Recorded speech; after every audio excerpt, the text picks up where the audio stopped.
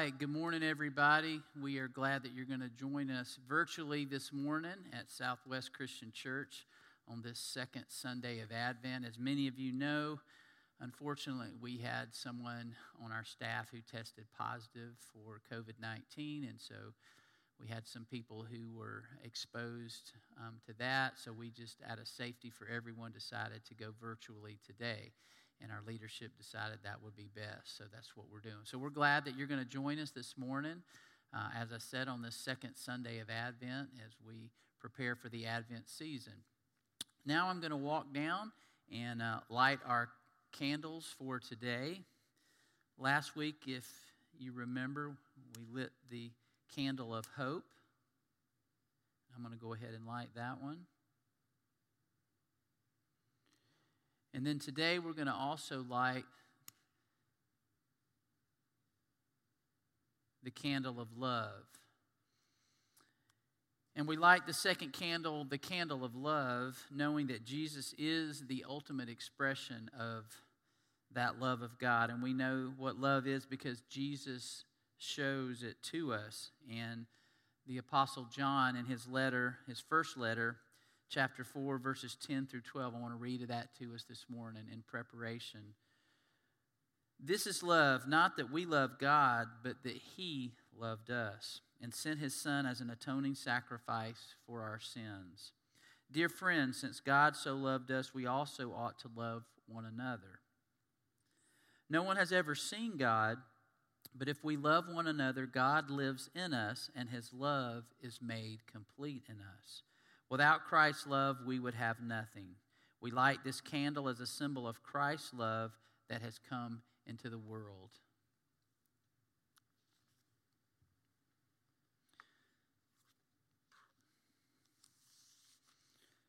So this morning, I want to share with you a message in this second Sunday of Advent called Learning to be Second.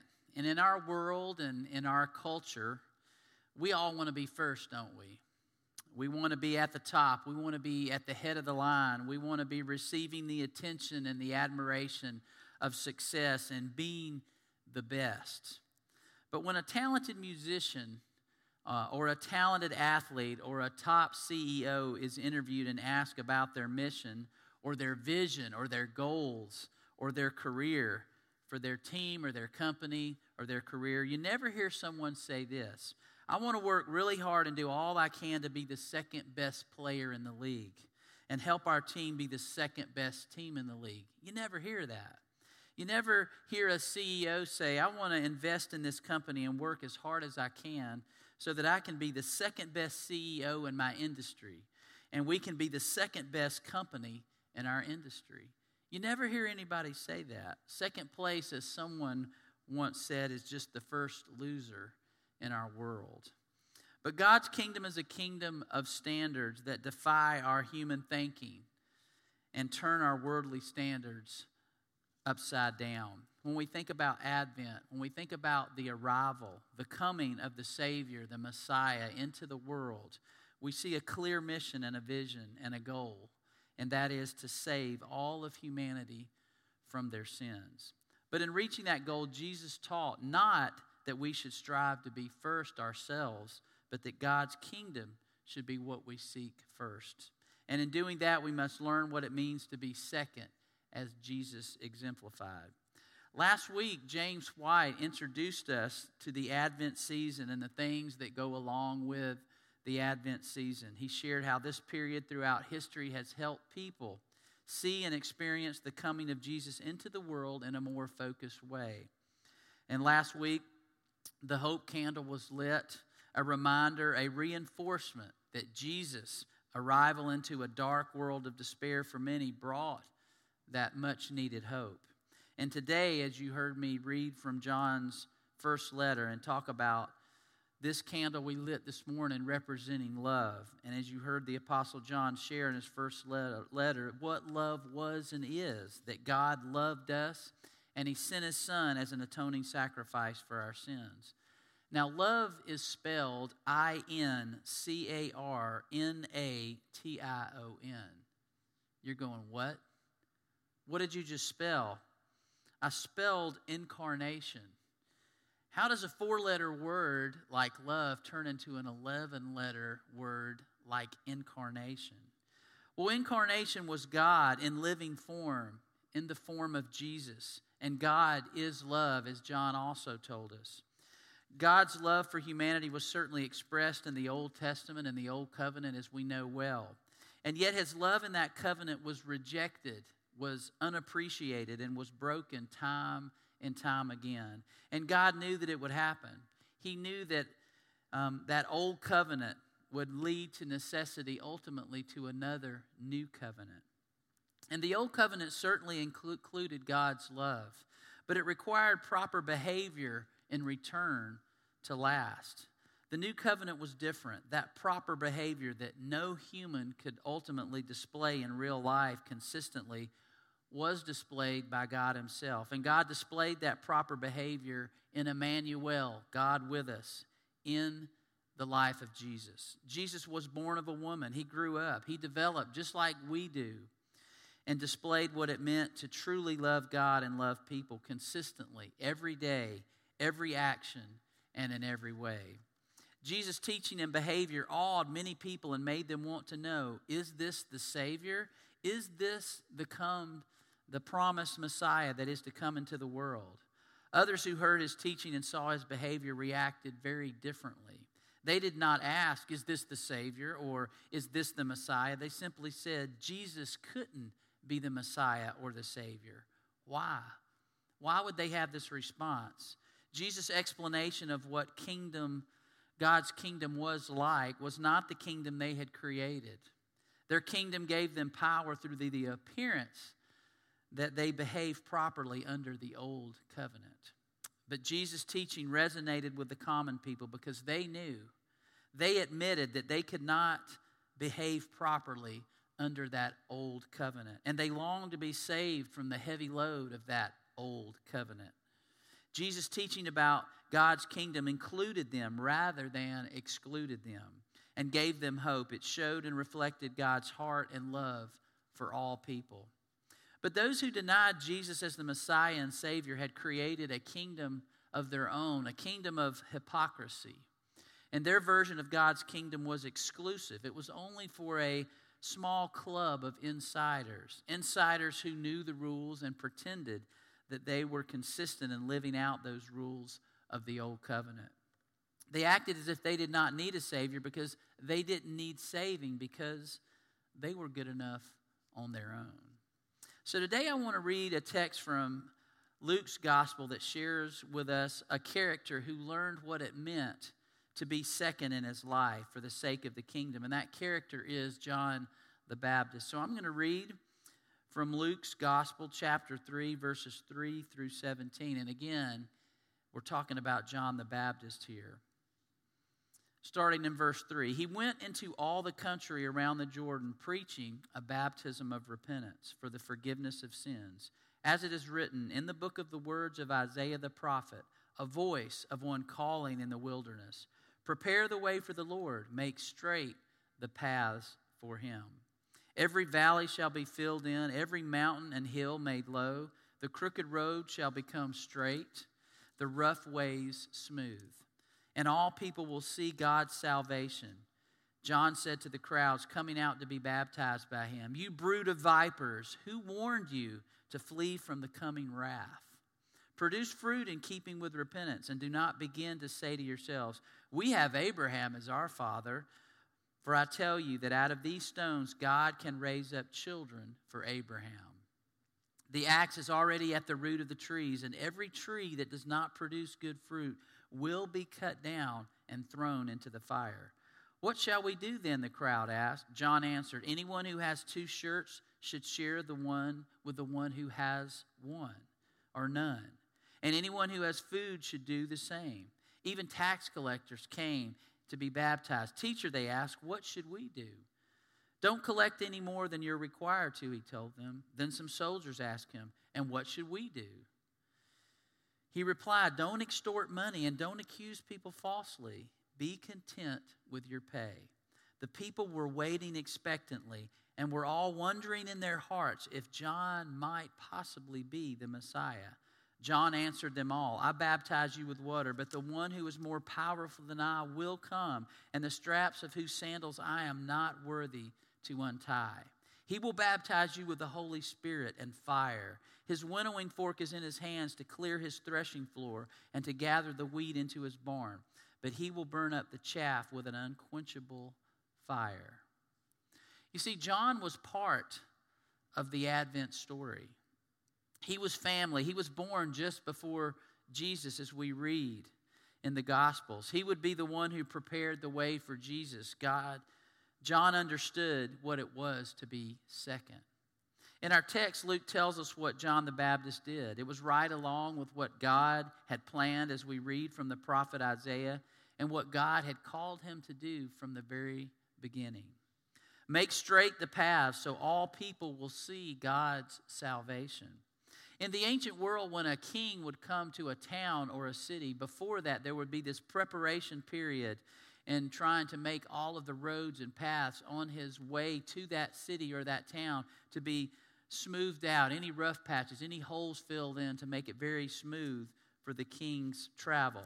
And interestingly enough, even today, when we think about the presidential motorcade, when it's coming into town, it is cleared. There are roads closed off. Police escort is given in making a way for the president's coming as smooth as possible. And you may have noticed that John's approach to those who came to hear him was certainly not sugar-coated with his message. It was not a touchy-feely message that he gave to them. He was not running for a political office or some sort of a popularity contest. John told it as God gave it to him. He stressed that repentance is not just a feeling or some words. As we say, it is life change. And there must be fruit, he said, to show that life change is real and authentic in one's life. He made that clear. Just because you were not an Israelite or that you were an Israelite did not let you off the hook from repenting and producing that life-changing fruit in your life. He compared people to trees, and they were either producing fruit or not producing fruit. And if they did not produce, they would be cut down and thrown into the fire. Then Luke shares something very interesting to me. He does not share that people left mad or offended at what John said. He tells us about those who wanted to do what was next. They wanted to know, what are we supposed to do now? We've heard this message of repentance, John. What do we do next? So they asked, what should we do then? And John answered, anyone, again, who has 2 shirts should share with the one who has none. And anyone who has food should do the same. And he said, even tax collectors came to be baptized. Teacher, they asked, what should we do? And he told them, don't collect any more than you're required to.